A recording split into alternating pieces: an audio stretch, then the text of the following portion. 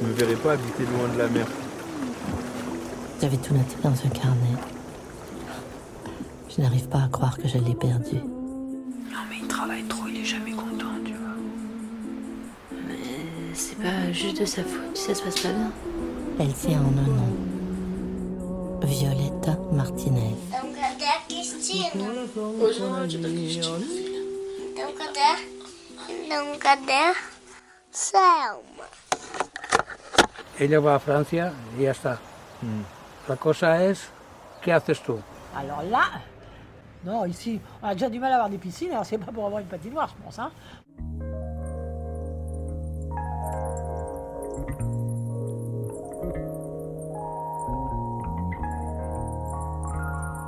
Bonsoir à toutes et à tous, vous êtes à l'écoute de Radio Grenouille 88.8.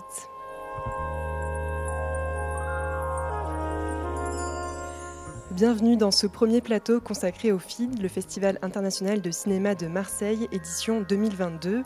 Le FID se déploie dans la ville du 5 au 11 juillet, du cours Julien avec le Vidéodrome 2 et le cinéma La Baleine à Belzins à l'Alcazar, en passant par la Canebière avec les variétés et l'Artplex.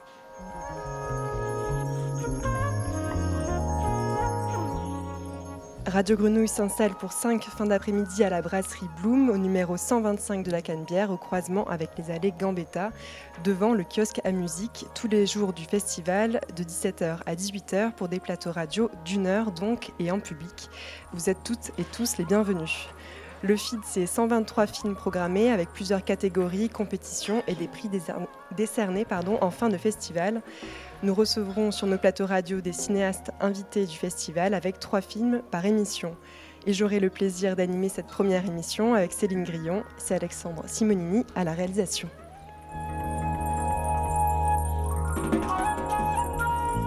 Vous avez pu entendre de courts extraits en guise de générique d'émission des 3 longs métrages dont nous allons parler aujourd'hui.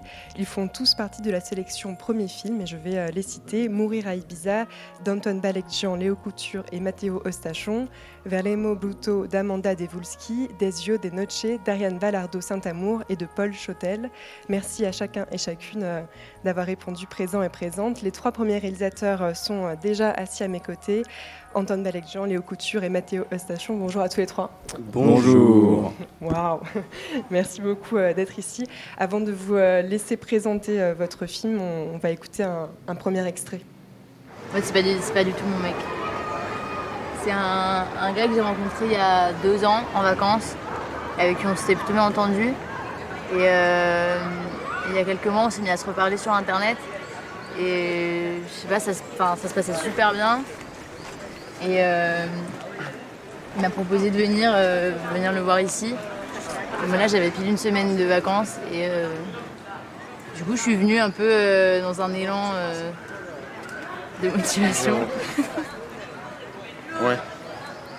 Et là, ça fait 3 jours que je sais pas, qu'il repousse, qu'il vient pas et il est pas là. Je commence un peu à me demander ce qu'il veut. Enfin, je sais pas, je me sens pas très bien. Je sens pas très bien. Donc un premier extrait de votre film Mourir à Ibiza. C'est la première fois qu'il va être montré. Vous me disiez juste avant l'émission aussi à l'équipe du film. Est-ce que pour les auditeurs, auditrices, vous pourriez présenter ce film peut-être à 3 voix?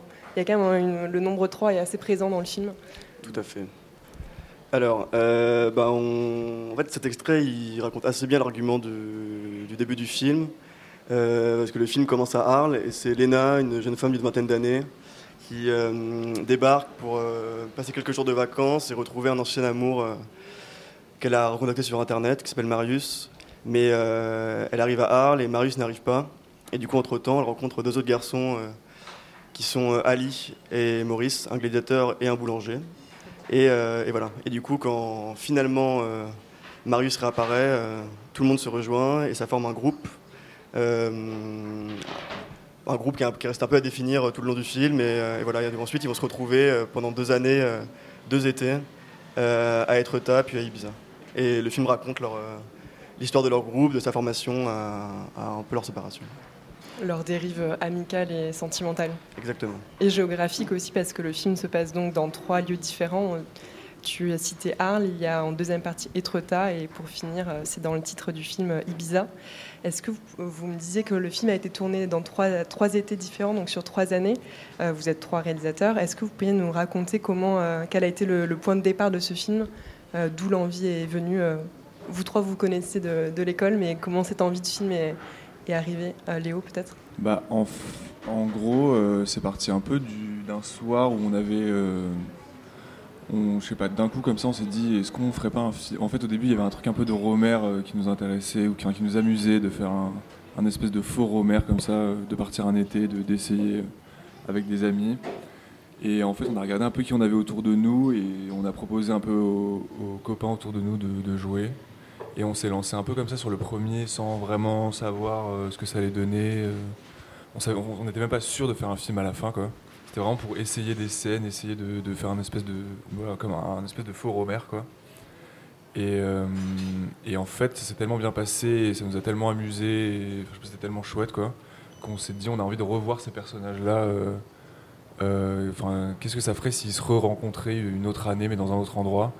Et assez rapidement, il y a eu ce truc de principe où on s'est dit il faut qu'on les jette tous les ans dans un nouvel endroit, quoi, pour faire une espèce de nouvel été. Et ça allait bien avec le fait de à chaque fois les mois d'août d'essayer un nouveau genre de film un peu, même s'il y a quand même un truc qui se tient sur les 3, c'est pas radicalement différent, mais vu qu'on les tournait à chaque fois avec un an de différence, on avait d'autres envies, d'autres idées, on avait vu d'autres films, on avait on avait écouté d'autres musiques, lu d'autres livres, donc ça marchait bien de les jeter dans des endroits différents pour à chaque fois avoir un style un peu différent et pour raconter d'autres choses, quoi. Comment vous définiriez les styles différents? Disons que oui, c'est presque un genre en soi, le conte d'été du début. Comme il disait, au début, c'était vraiment l'idée de détourner un peu le principe du conte d'été, quoi, avec nos préoccupations à nous et des gens qui savent absolument pas ce qu'ils pensent, qui était un peu l'inverse en tout cas une façon un peu plus vertigineuse de considérer le langage et tout, et ce que les gens pensent, quoi. Et puis je sais pas, en fait ça s'est fait un peu au fil des lieux aussi. Et en fait, j'ai l'impression que le genre il a évolué d'année en année et qu'en fait chaque été c'était un peu l'accumulation des questions de mise en scène et de choses qu'on n'avait pas envie de faire comme ça et tout ça qui faisait que en arrivant on avait des envies différentes, quoi, d'essayer des choses Vous avez tourné de manière chronologique? Ouais, c'est ça. Ouais. On tournait pendant 3 vrais étés. Notamment. Et je pense que c'était aussi un défi de fabrication, quoi. C'était, quand on est parti, c'était aussi l'idée parce qu'on était à l'école à ce moment-là ensemble et on sortait d'un énorme tournage avec plein de gens, des costumes, des décors dans tous les sens, toute une promotion d'acteurs de théâtre, et on voulait faire... on l'a fait un peu en réaction par rapport à ça, quoi. Se dire on part avec le plus légèrement, le plus pauvrement possible, et on essaie de faire la fiction la plus romanesque possible avec rien, quoi. Comment s'est passée l'écriture?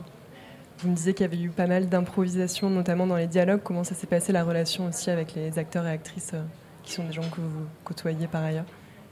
Le premier film, on est vraiment parti avec un séquencier qu'on avait écrit un peu en une nuit, en se disant on se pose pas trop de questions, quoi, on va vers des instincts. Et donc on est arrivé sur le tournage avec un séquencier juste un séquencier. Et en fait, en fonction il y avait des comédiens qui préféraient qu'on leur écrive des dialogues, et il y en avait qui préféraient improviser. Et du coup, la veille pour le lendemain, souvent on écrivait un peu avant de se coucher des dialogues, quoi. Alors je sais pas si c'est un exemple d'un dialogue très écrit ou improvisé, mais on va écouter un deuxième extrait de votre film. Toi, tu veux pas d'enfant, non? Pardon? Toi, tu veux pas d'enfant? Tu veux des enfants? Moi, non. Ah, tu veux pas d'enfant? Non, je veux pas d'enfant. Moi, j'en veux bien, hein. Toi, tu veux des enfants? Là, j'aimerais bien avoir des enfants. Maintenant, là? C'est maintenant que jamais, donc oui, maintenant. Pourquoi maintenant que jamais? Parce que j'ai 27 ans. T'as 27 ans? T'as quel âge, toi? 25 ans. T'as 25 ans? Bah oui. Mais je pensais que t'étais plus jeune. Ouais. Mais toi, t'es avec quelqu'un? Bah non, je suis avec personne. Bah, tu peux pas avoir d'enfant du coup. Bah non. Et Pour tu- ça, faut trouver. Tu vas trouver, c'est. Tu penses? Tout le monde finit par trouver quoi. Je pense. Bah. Mais toi, t'as été amoureux à quel âge pour la première fois? 6 ans. À 6 ans? Ah ouais, 6 ans je pense. Ah ouais? Ouais. En maternelle? En Enfin, maternelle. en CP? Ouais. Et toi t'as jamais été Moi, j'ai jamais été amoureux. J'ai jamais été amoureux. Bah c'est trop bien, ça va être encore mieux de découvrir. Moi ça va Non, pas mais changer ma vie. Mais c'est pas question d'être amoureux à 6 ans, tu vois, par exemple, bah, toi et Léna, bah, ça se passe. Il y a Maurice et sa copine qui s'installent en Suisse. Il y a Douglas, mon frère, qui vient d'avoir son enfant. Et il y a moi, tu vois, qui juste... J'ai jamais eu personne, tu vois. Tu vas finir par trouver, ça veut rien dire. Chacun son tour, tu vois. Avec Léna, il y a pas... Avant cette semaine, c'était... Enfin, il se passait rien et tu vois, pour l'instant, c'est juste en vacances, quoi. Je vais pas avoir d'enfant. Je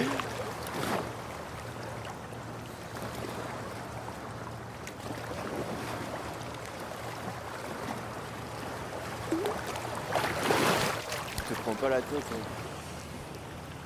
Bah,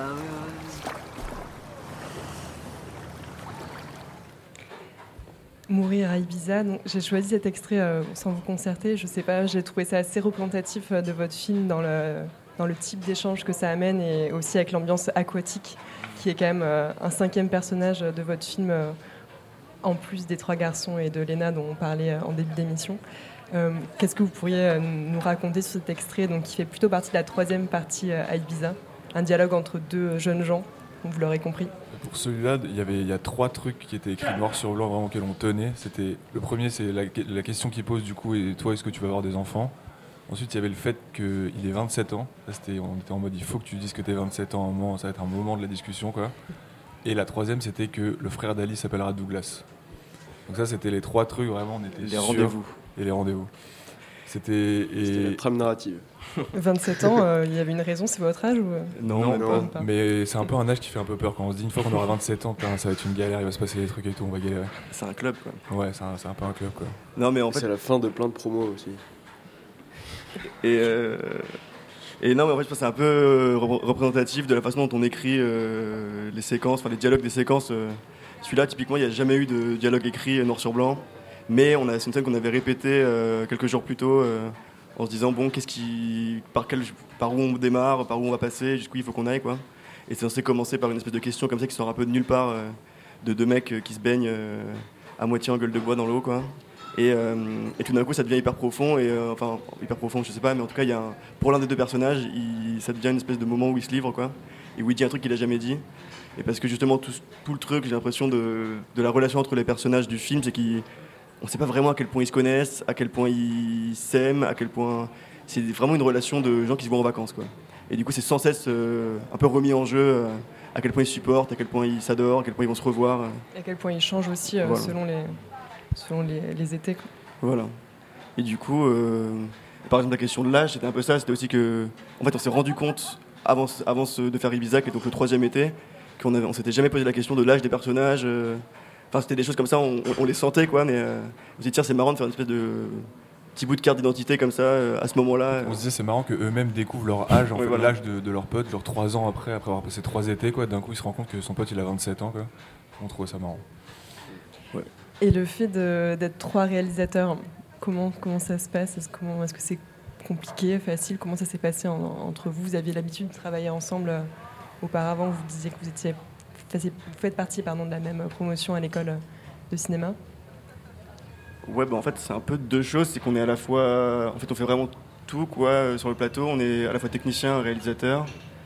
Du coup, concrètement, Léo fait le son, Mathéo l'image. Et moi, je fais une espèce de travail de script, d'assistanat et d'écriture de dialogue, du coup, un peu du jour pour le lendemain. C'est un peu la partie technique, quoi. Et ensuite... Ça a l'air de bien se passer en tout cas. Ouais, ça se fait simplement en fait, en vrai, sur le plateau. Vu qu'on n'est pas beaucoup, en fait, il y a un truc d'idées qui passe très vite. Enfin, pas forcément très vite, mais en tout cas qui passe naturellement entre nous, même les acteurs en fait en vrai, presque comme si des fois ils avaient des places de réalisateurs aussi pendant les séquences et tout. Je pense que ça tient au fait que le côté petite équipe et tout, ça permet un truc de rapidité, de pouvoir très vite donner un avis, très vite donner une idée, de l'essayer et tout. Oui, ça permet de moins douter aussi, d'être à trois. Ça permet de croire plus en une idée, de moins remettre en question des choix. Et donc d'aller plus loin, je pense. Enfin, ou en tout cas d'essayer les choses plus radicalement. Il y a une chose qu'on se force à faire quand même, c'est que on s'efforce à ce que ce soit jamais juste un consensus du plus grand dénominateur commun. Il y a un truc qu'on s'oblige à faire, c'est que ce soit toujours un vrai choix d'une bête à trois têtes. Quoi. Voilà. Et ça, en fait, ça ment pas. En fait. Quand on sent que tout le monde rigole à la même blague ou que tout le monde est autant excité par un plan ou par une idée de scénario, on se jette dedans direct et après les choses évolueront et on verra. Quoi. Il y a une grande idée de scénario, enfin il y en a plusieurs, mais notamment une qui s'ouvre vraiment à la fin. Vous parliez de styles différents selon les étés. Le 3e été est quand même marqué par la musique et par un début de comédie musicale. Je ne sais pas si le mot vous plaît. On peut le dire. On peut le dire, ok. Let's go. Comment vous l'avez appréhendé et pourquoi ce choix C'est un peu bizarre. De base, Mathéo et moi, on n'aimait pas trop les comédies musicales, voire pas du tout. En plus, on n'avait pas vu 10 000, quoi. On ne connaissait pas grand-chose. Mais en fait, moi j'ai l'impression qu'on le fait par... c'est comme le truc d'aller à Ibiza, quoi. On s'est dit, c'est quoi le truc le plus marrant ou le plus gros là, qu'on pourrait faire pour l'été d'après, quoi. Ce serait les balancer à Ibiza et que nous-mêmes on aille à Ibiza. Un endroit qui n'est pas forcément un endroit, je pense qu'on aurait l'idée d'aller passer nos vacances personnellement, quoi. Et le truc de comédie musicale, j'ai l'impression que c'est pareil, quand on se dit qu'est-ce qu'on pourrait faire de plus, de plus dur, qu'est-ce qu'on pourrait essayer de plus gros, qu'on essaye, quoi. Du coup on s'est dit ils vont chanter, c'est quoi, on va les faire chanter, c'est sûr on va y arriver, quoi, allons-y. Et en fait c'est trop fort, ça rend trop bien. Et l'idée elle nous est aussi venue parce que Lucille, la comédienne principale, entre les prises chantait des chansons de reggae au bord de la falaise d'Étretat. Et en fait, à un moment, dans les rushs, on a vu ça aussi et on s'est dit que ça donnait envie de les voir chanter, vraiment. Il y a un truc de paroles entre eux qui évolue en vrai, qu'on avait envie et c'était drôle parce que dans les premiers, ils ont tous pas mal de mal quand même à exprimer leurs sentiments et à être clairs sur ce qu'ils ressentent et ce qu'ils veulent et tout ça. Il y a beaucoup de non-dits quand même. Ouais, beaucoup. Et du coup, on se disait que ce serait super que dans le dernier chapitre, on va dire, ils arrivent à se libérer au point de se chanter des chansons d'amour entre eux, quoi. Alors que quand tu les vois au début de leur premier été, quoi, ils sont limite à regarder leur pompe quand ils se parlent et tout. Ouais, parce que c'était un peu le truc aussi d'été en été pour pas refaire le même film et pour explorer vraiment, un peu comme dans un truc de feuilleton, les personnages, c'était un peu de les retourner comme des crêpes d'un épisode à l'autre, quoi. Donc il fallait que le premier soit des rencontres, le deuxième une grosse embrouille, et tout d'un coup on découvre les faces cachées des personnages. Du coup le troisième, on s'est dit il nous reste plus qu'à les faire chanter pour découvrir autre chose, quoi, parce que il faut qu'on les essore jusqu'au bout, quoi.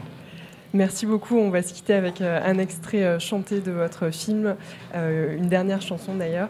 Merci beaucoup Antoine Balecjian, Léo Couture et Mathéo Eustachon. Votre film Mourir à Ibiza est donc présenté 3 fois au FID. La première c'est jeudi soir et vous êtes en compétition, premier film. Merci beaucoup. Merci. Merci beaucoup. Et je reste des heures à regarder la mer, le cœur abasourdi, des pensées de travers, et je ne comprends rien à ce triste univers. Tout est couleur de pluie, tout est couleur d'hiver. Je suis ce fier bateau qu'on vit un jour partir et qui n'en finit plus de plus revenir.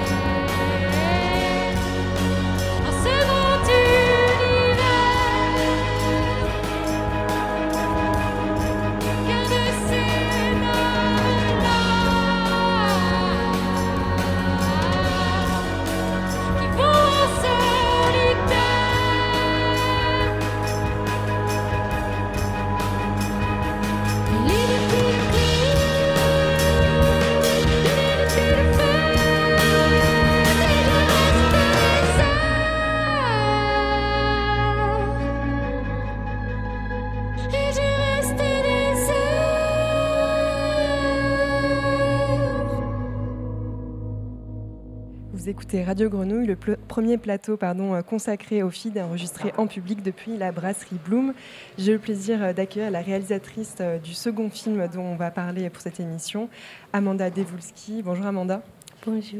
C'est Céline qui a vu ton film et qui va te poser des questions et qui va aussi traduire tes paroles de l'anglais vers le français.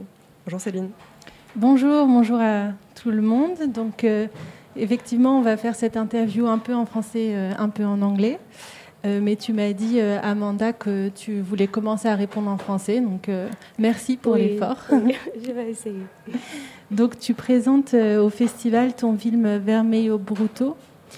On peut traduire ce titre par Rouge brutal en français.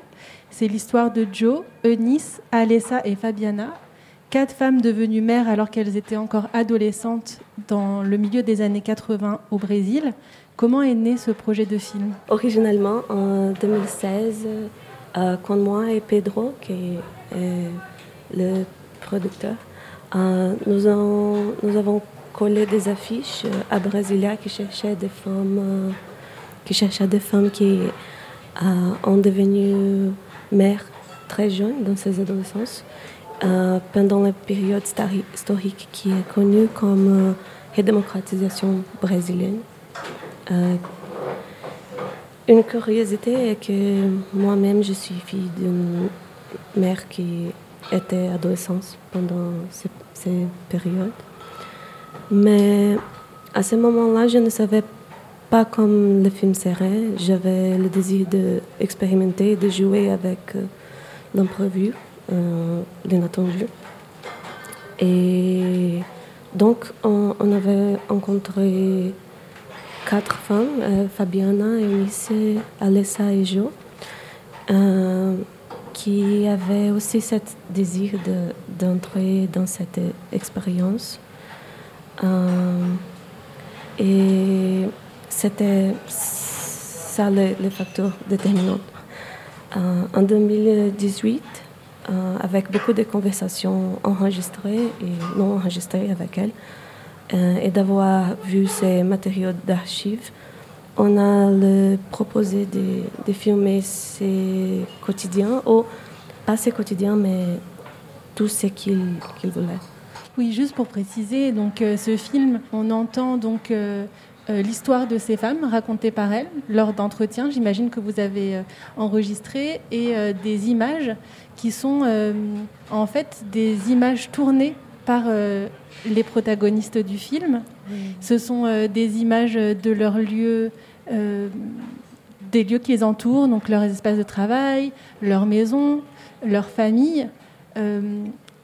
Mais alors c'est tourné d'une manière très particulière, c'est que on voit des silhouettes mais on voit pas les images.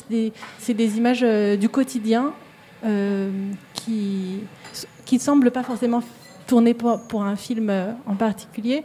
Et à ces images tournées avec une caméra, il y a des images d'archives. Oui. Comment est-ce que comment vous y êtes pris pour rassembler tout ce matériel, toutes ces images-là ? Donc vous disiez qu'en 2008, vous avez proposé en fait aux femmes de tourner elles-mêmes des images. Est-ce que vous pouvez nous raconter ça ? Oui. 2018, pardon. 2018. Oui, 2018, oui. Pendant la campagne présidentielle de... Oui, par coïncidence, c'était l'année des élections au Brésil, et là où Jair Bolsonaro a été élu. Et maintenant, j'ai changé en anglais. I invited them to record a bit of their everyday lives and surroundings. Anyway, they wanted, but to preserve also the privacy, I think they made the choice of not filming a lot of faces. They filmed in a very particular way, each of them. Donc effectivement, je leur ai proposé de filmer des images de leur quotidien. C'est elles qui ont choisi quelles images filmer. Et probablement pour conserver une sorte d'intimité, elles ont choisi de ne pas filmer directement les visages des personnes autour d'elles. Oui. Et And the idea was to try to understand this connection between images, the archival images from 85 to 95, the redemocratization period, and images that could be recorded now in the same amateur domestic way.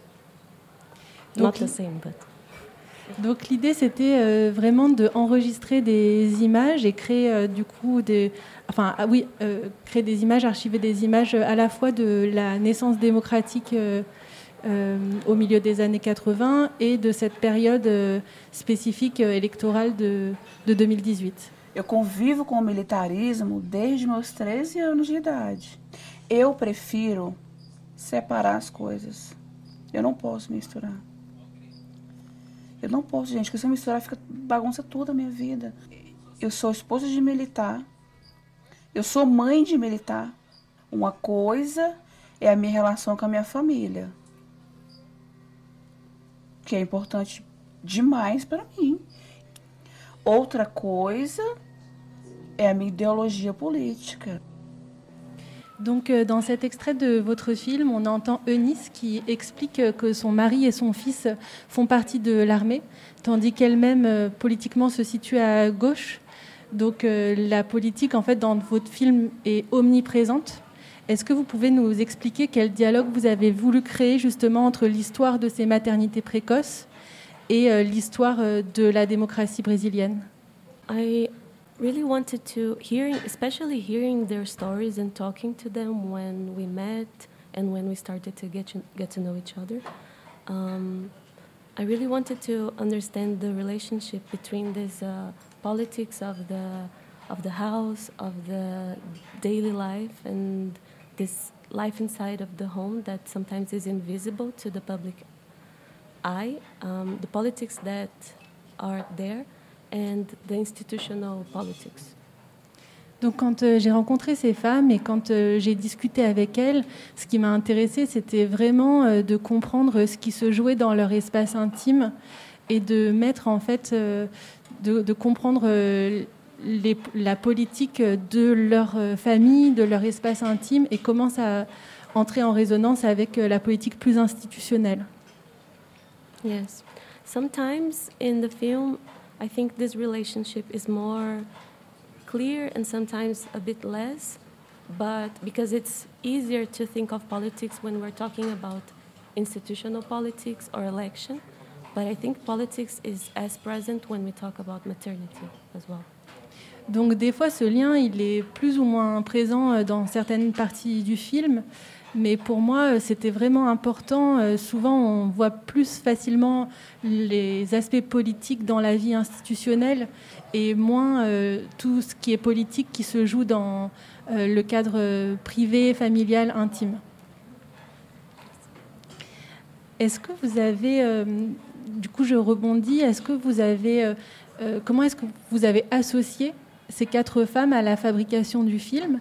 Est-ce que pendant le montage, vous avez fait des projections? Yes, I think the fact that we talked a lot about the making of this film before also helped to have an idea, and the fact that I was also open to what would happen in the editing room. So things were not predefined.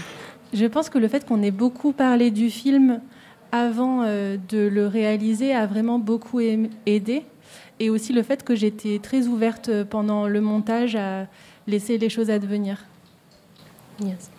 And after we had the first cut, we started showing the cuts to them and discussing how they felt about the film, about the archival images, their voices and the images they shot. So this helped shape the film. Quand on a eu une première étape de montage, on leur a montré et on leur a demandé comment est-ce qu'elles se sentaient par rapport au montage, par rapport à l'utilisation des images d'archives.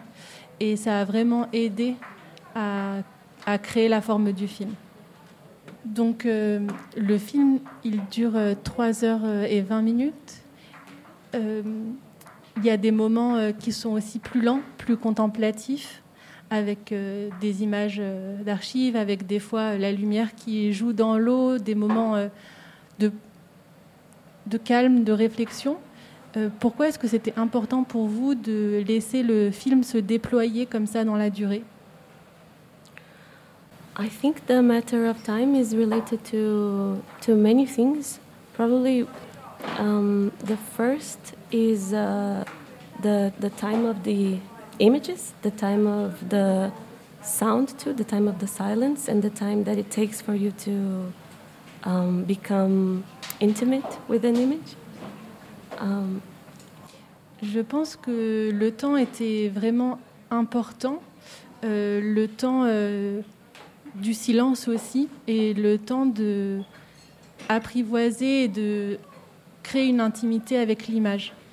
And it also was interesting for us in the film, a time of experience that is not necessarily connected to representation, to the idea of faces, for example, or clearly defined information, but of an idea of experiencing and feeling what you're seeing and what you're hearing.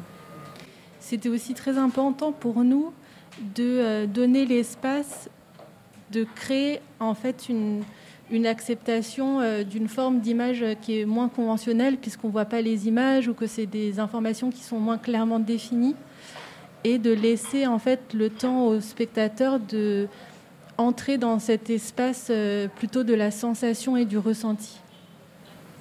Yes, I think this is also connected to this idea of the politics of the house, of what's invisible, because it gives you time to search for things in the image and in what's being said, in a way. C'est aussi quelque part peut-être similaire à l'espace-temps de la domesticité de l'intérieur, et ça laisse la possibilité et le temps de chercher avec le regard ce qu'il se passe dans l'image et de créer, d'attraper ce qu'il y a à attraper.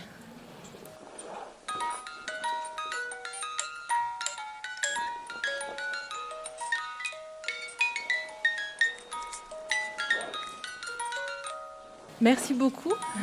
Merci beaucoup Amanda Devulski d'être venue nous parler du film. Merci à vous Pedro B. Garcia, qui est le producteur de votre film, qui est aussi venu avec nous sur ce plateau. Merci beaucoup à toutes les deux. Merci Céline pour cette double traduction et les questions et les réponses de l'anglais vers le français avec la double casquette. Merci beaucoup, et j'ai le plaisir d'accueillir Ariane Valardo sur ce plateau qui est accompagnée de Paul Chotel. Bonjour à tous les deux. Salut. Bonjour. Vous êtes les deux réalisateurs du film, je vais mal le prononcer, vous allez me corriger directement, Desvío de noche. Donc c'est Desvío de noche, voilà. Un accent sur le i. Merci. Ouais. Qui est présenté en compétition internationale et en compétition premier film. Exactement. Pour rentrer directement dans le sujet, on va écouter un premier extrait qui se situe au tout début de votre film. Je l'avais découverte pour la première fois lors d'un championnat de patinage artistique. Je suis journaliste et on m'avait demandé de couvrir l'événement. Quelle révélation!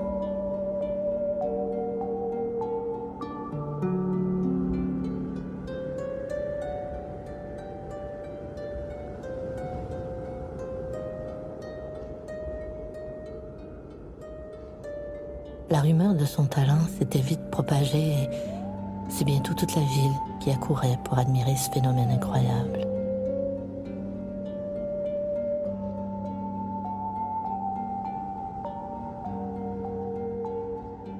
De sa vie, on ne savait rien. Certaines disaient qu'elle venait d'un petit village côtier quelque part très au sud, un endroit où il ne neige jamais, où le froid n'existe que dans les rêves.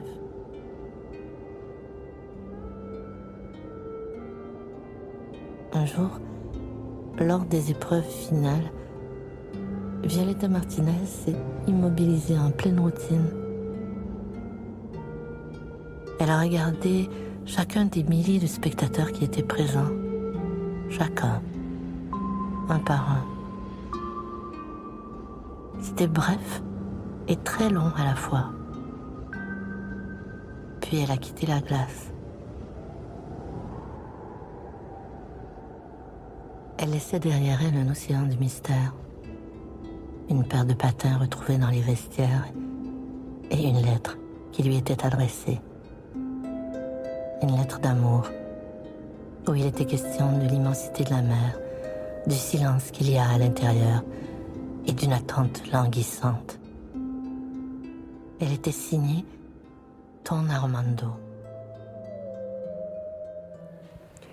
Un premier extrait qui est aussi presque l'ouverture de votre film, à peu près, c'est vraiment dans les premières minutes. Et je l'ai choisi parce que ça présente déjà le sujet quand même principal, et en tout cas le personnage principal de votre film, qui s'appelle Violeta Martinez. Est-ce que vous pouvez nous la représenter? Et je vais vous laisser avec vos mots peut-être nous présenter votre film et le point de départ, même si ce personnage est central, donc vous l'aurez compris, une patineuse artistique mexicaine qui a disparu. Oui, c'est ça, c'est l'histoire d'une journaliste qui couvre des championnats de patinage artistique quelque part en Amérique du Nord, enfin Montréal on pourrait dire, et qui tombe sur Violeta, qui commence à être fascinée par Violeta Martinez, et cette Violeta quitte la glace durant les dernières épreuves. Donc elle se lance pas à sa recherche, en tout cas elle veut juste savoir plus de choses sur elle. Et donc elle se rend jusqu'à son village natal, au Mexique, sur la côte du Oaxaca, près de la mer. Forcément avec l'idée que c'est un peu étrange comment elle est devenue une patineuse artistique. Après, je ne pense pas que c'est le personnage principal, Violeta Martinez, c'est plus une excuse pour le début d'un voyage. Le début d'une enquête. D'une enquête qui ensuite va devenir autre chose. Donc c'est un point de départ pour nous, pour commencer, rentrer dans ce monde, mais c'était vraiment juste un point de départ. Ouais, notre prétexte. Quelle est la part de documentaire et de fiction dans ce film? On se demande parce qu'à la fois, dans le sujet traité, la façon dont s'est amenée justement cette enquête filmée qui est un peu en deux mouvements au début. Si on devait séparer le film en deux, il y aurait quand même une première partie plus sur le mode de l'enquête, où on essaie de comprendre qui est Violeta et de découvrir sa vie, et une deuxième partie plus onirique. Je ne vais pas trop en dévoiler, mais on peut quand même dire ça. Comment... En fait... on a débuté avec une démarche qui était très documentaire. Le point de départ, c'est vraiment qu'on a rencontré des gens au village de Zipolité avec qui on avait envie de travailler, de connaître, de passer du temps avec eux. À l'époque, on pensait faire plus un documentaire, donc très inspiré de ce qui se passait dans le village, quelques faits divers, des anecdotes, des histoires. Violeta existe. Violeta n'existe pas, elle est venue plus tard. Puis au final, en fait, on s'est réalisé... On ne vient pas du tout du documentaire, ni Paul, ni moi, on vient plutôt de la fiction. Puis, en fait, on avait envie de leur écrire des textes, puis de passer beaucoup de temps avec eux, répéter. Puis tout en fait, est écrit. Il y a très, très peu d'improvisation, tout est très répété. Je pense... on était une très petite équipe, donc on n'éclairait pas nécessairement... Donc, il y a comme un visuel qui peut rappeler un peu le documentaire. Puis c'est sûr que c'est une intrigue où on ne voit pas la journaliste. Donc, ça rappelle un peu le documentaire, mais tout ça est une illusion. On la voit une fois. Enfin, on pense la voir une fois. On ne sait pas vraiment si c'est elle, mais a priori, en tout cas, moi, je me suis dit ça en voyant votre film. Pour nous aussi. Donc, vous avez d'abord rencontré des personnes sur place que vous avez eu envie de filmer, puis vous avez écrit cette histoire et vous leur avez fait jouer ce faux documentaire, cette fausse enquête. Comment, Paul? En même temps, on a écrit en les rencontrant. Par exemple, les deux, Abdul et Richie, qui portent la deuxième partie, on leur a écrit la deuxième partie parce qu'on les a rencontrés. Donc on n'avait pas la deuxième partie en tête, puis on était comme, ok, on va caster quelqu'un, on va chercher tout ça. On a rencontré Richie très tôt, puis à un moment, on sentait qu'il fallait un duo pour continuer l'aventure. Enfin, pas l'aventure, mais le film. Et à un moment donné, on a rencontré Abdul aussi, qui d'ailleurs nous échappait tout le temps. C'est-à-dire qu'on est arrivé, on nous parlait de lui, mais on le voyait toujours de loin, de très très loin. On essayait de le suivre, puis on n'arrivait jamais à le trouver. Ça nous a pris 1 an, je pense. Ouais. Parce qu'on faisait des back and forth entre ici et Montréal, entre le Mexique et Montréal. Donc quand on a réussi à rencontrer Abdul, là on s'est dit, on les aimait beaucoup. On avait beaucoup passé de temps avec eux, donc on s'est dit, on va écrire une deuxième partie pour eux. Ils font clairement dévier le film. Qu'est-ce que vous aviez comme envie? Pourquoi vous vouliez dévier ce film qui part du coup vraiment dans une autre direction, comme je disais, plus onirique et plus tourné vers des éléments naturels, notamment de la forêt? Le film a toujours été en 2 parties. On savait que la première partie était celle de la journaliste. Puis, en fait, la deuxième partie était toujours un peu plus inconnue, dans le sens qu'on savait que la deuxième partie serait très impactée par ce qui allait se passer là-bas. Puis, vraiment, quand on a rencontré d'abord Richie et Abdul, comme Paul disait, on a commencé à un peu improviser avec eux. Puis, au fil du temps, vraiment, je pense qu'en tout, ça a pris 1 an avant que vraiment on comprenne qu'est-ce qu'allait devenir la deuxième partie. Mais on l'a comme trouvé avec eux. On avait envie de se laisser porter dans leur nuit, là, dans la nuit d'Abdul et Richie. On va écouter justement un extrait où on est dans la forêt et dans la nuit.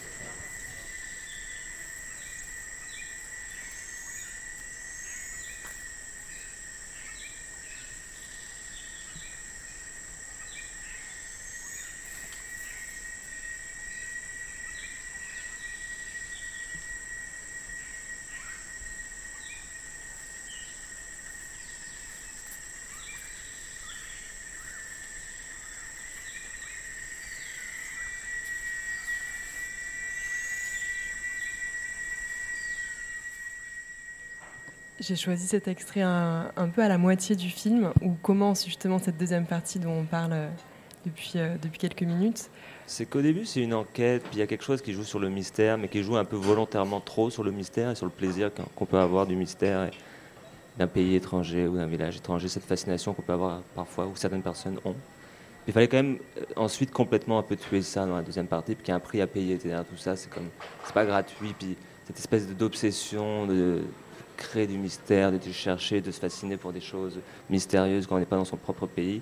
On voulait complètement casser ça et donc changer le rapport au village, à l'espace et au temps, donc forcément, donc tout ralentir, complètement changer le film, que ce soit le même village, mais des personnages qu'on a déjà vus, parce qu'on les voit en fait, Abdul et Richie dans la première partie, mais toujours à l'arrière-plan. Et donc que l'arrière-plan devienne l'avant-plan et que l'avant-plan devienne l'arrière-plan, pour juste changer, quoi, dire que c'est pas juste un film mystérieux et jouer sur cette fascination qu'on peut avoir, nous, surtout nous, et peut-être aussi les spectateurs, mais embarquer vers eux dans un rapport complètement différent aux choses. Oui, puis il y a cette idée aussi que la deuxième partie, il y a moins de mots, donc c'est de moins coller notre regard un peu sur cette deuxième partie-là, puis dans la première partie, clairement, elle est très personnelle. Les défaites de la journaliste sont nos défaites aussi au travers du film, notre incapacité de rencontrer des gens avec notre rythme d'Américains qui arrivent puis qui pensent qu'on peut rencontrer quelqu'un en 2 semaines, mais en fait non. Puis donc ouais, il y a cette partie-là sans mots, là, de juste laisser un peu la nature puis ce qui se passe là-bas reprendre le contrôle du film. Pourquoi vous êtes allé au Mexique en première intention? Parce que l'histoire de cette journaliste est arrivée en deuxième intention. Là, vous parlez de ce rôle un peu ambigu parfois que l'on peut avoir dans un pays étranger. Pourquoi vous avez eu envie de faire un film au Mexique? On était là pour des raisons personnelles, en vacances en fait. Puis on est tombé sur le village, on s'est attardé au village. Puis peu à peu, on a rencontré ces gens-là. Puis c'est vraiment venu... je sais pas la rencontre avec les gens qu'on voulait. D'abord, c'est la première personne qu'on voit quand on est au village, c'est Sylviane, celle qui tient l'hostel. Puis elle, on l'aimait beaucoup. Puis donc, on voulait passer du temps avec elle. Puis après, on a rencontré Richie, qu'on voulait aussi beaucoup se passer. Donc, c'était une excuse. Après, le Mexique aussi, la patinoire et tout, ça vient un peu d'un roman de Bolaño, Piste de classe, Pista de Hielo. Donc, c'est comme si en y allant, on connaissait déjà ce roman et cette idée d'une patinoire cachée. Puis lui, bon, il n'est pas mexicain, mais il est chilien, mais il a quand même passé beaucoup de temps au Mexique. Et donc, on avait quand même ça derrière la tête quand on a découvert le village de Cipolite, ce roman-là de Bolaño et cette chose. Donc, on a vu quand même une capacité, pas de l'adapter, mais de trouver une façon de reproduire peut-être l'émotion qu'on avait eue en lisant ce roman, en faisant après un film comme on veut. Ça collait un peu avec le désir de passer du temps avec les gens là-bas. Puis cette idée-là était facilement rattrapable dans le village. Ça va être compliqué peut-être, mais comment vous pourriez présenter ce film pour celles et ceux qui ne l'auraient pas lu? De livre, pardon. Ça se passe en Espagne, en fait. C'est une histoire qui va mêler l'assistant d'une mairesse, une patineuse sur le déclin et divers personnages dans une petite ville côtière d'Espagne. Et autour de tout ça, il y a le spectre d'une patinoire cachée qui serait construite avec des détournements de fond par amour ou par haine.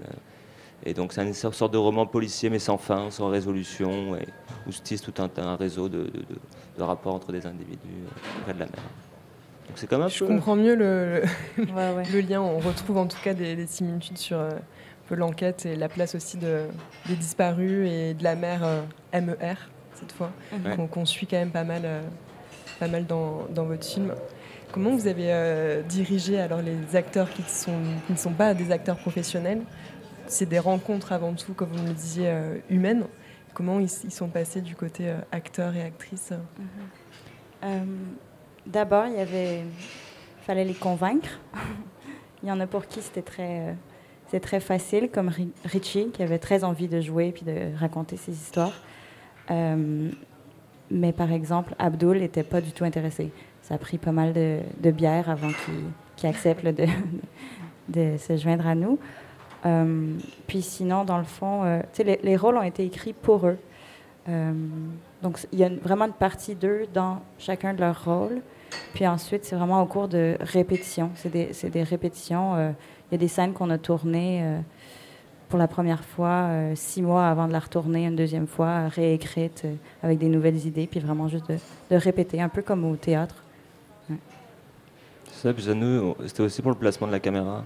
Ça nous a pris beaucoup de temps à savoir où placer la caméra pour mieux les saisir, quelque part. Donc souvent, on se trompait. On disait, la caméra n'a pas dû être là. Et eux étaient bons, mais on avait même mal mis la caméra, ou des trucs comme ça, où on n'avait pas écrit exactement le bon texte pour eux. Ouais. Donc hop, on recommençait, puis on se trompait encore. Donc on recommençait encore une fois, puis on se trompait encore une fois. Oui, c'est vrai que les répétitions, c'était pour eux, puis pour nous aussi en même temps. Ouais, c'était beaucoup pour nous aussi. Vos 2 rôles sont très distincts sur le tournage? C'est sûr qu'à la base, les 2, on a des métiers autres dans le cinéma. Moi, je fais de la direction photo, puis Paul est monteur. Donc, ça l'amène des aptitudes peut-être dans notre co-réalisation, mais non, en fait, ça se passe assez organiquement. J'ai l'impression qu'on s'échange les rôles, qu'il y a... Il n'y a pas de ligne définie, en fait, de rôle défini. Là. Ça dépendait des scènes, des moments, de nos humeurs aussi. On va écouter un dernier extrait de votre film, qui est un extrait chanté, dans une scène...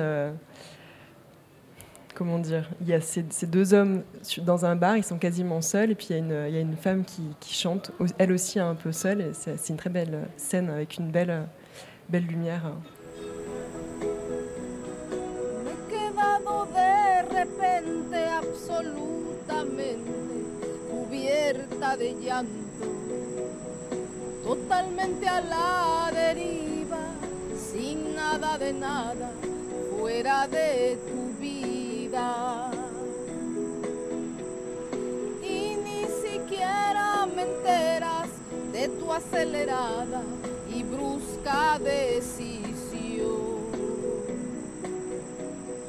Nada, no me dices nada, tan solo querida, esto es un adiós. No seas cruel, amor, no hieras a mi vida. Pero tú ya no me escuchas, das vuelta a la cara y me dejas así,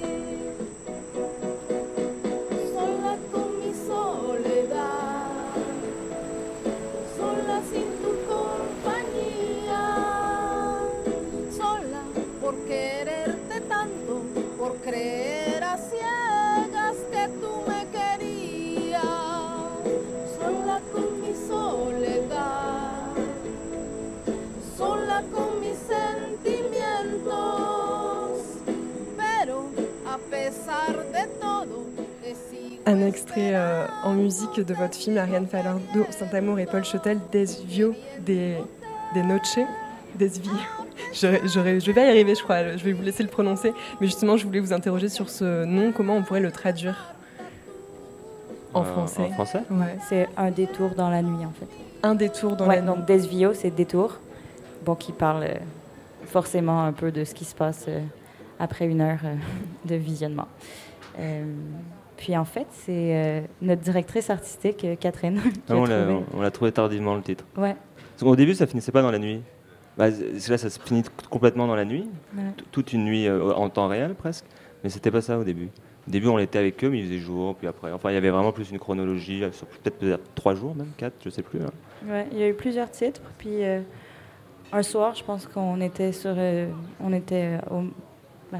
dehors, on buvait des bières au Mexique, puis on essayait de trouver un titre. Puis c'est notre directrice artistique qui a lancé ça, puis on l'a pas lâché. On adore. Merci beaucoup. Peut-être une dernière question avant de se quitter. Comment vous avez... il y a plusieurs scènes dans votre film où vous filmez la nature longuement.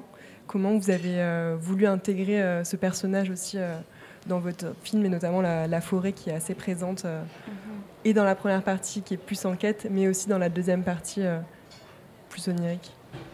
Ouais, je pense que dans la première partie, en fait, c'est de la filmer comme quelque chose d'un peu d'inatteignable. Créer une tension un peu avec la jungle.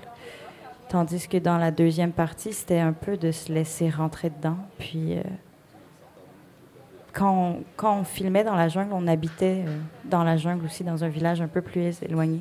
Donc, on était entouré de la nature jour et nuit, puis des bruits, puis c'est tellement fort. Puis, c'est quelque chose qui se traduit pas mal dans le film, je pense, puis dans cette deuxième partie-là, au niveau du son, mais... ouais, c'est elle qui a pris le contrôle de nous un peu. Oui, puis elle est plus chaleureuse dans la deuxième partie. Parce que la première partie, elle est comme mystérieuse, un peu inquiétante. Et toute la deuxième partie, en tout cas, on voulait qu'elle soit plus chaleureuse, mais douce, plus délicate. On arrive avec les deux gars, puis il y a la jungle, puis c'est plus du tout inquiétant. C'est plus du tout mystérieux. C'est mystérieux, mais c'est plus du tout inquiétant. Il y a comme quelque chose, pour nous, en tout cas, de plus doux, de plus tranquille. Puis ça va bien. Tu finis avec eux, puis c'est tout. Merci beaucoup. Vous présentez quelle journée votre film? Vous avez les dates en tête? Ouais, donc c'est vendredi à 16h, samedi à 21h et lundi... à 11h. Ah, voilà. Bravo. Merci beaucoup à Ariane Falardeau, Saint-Amour et Paul Chotel.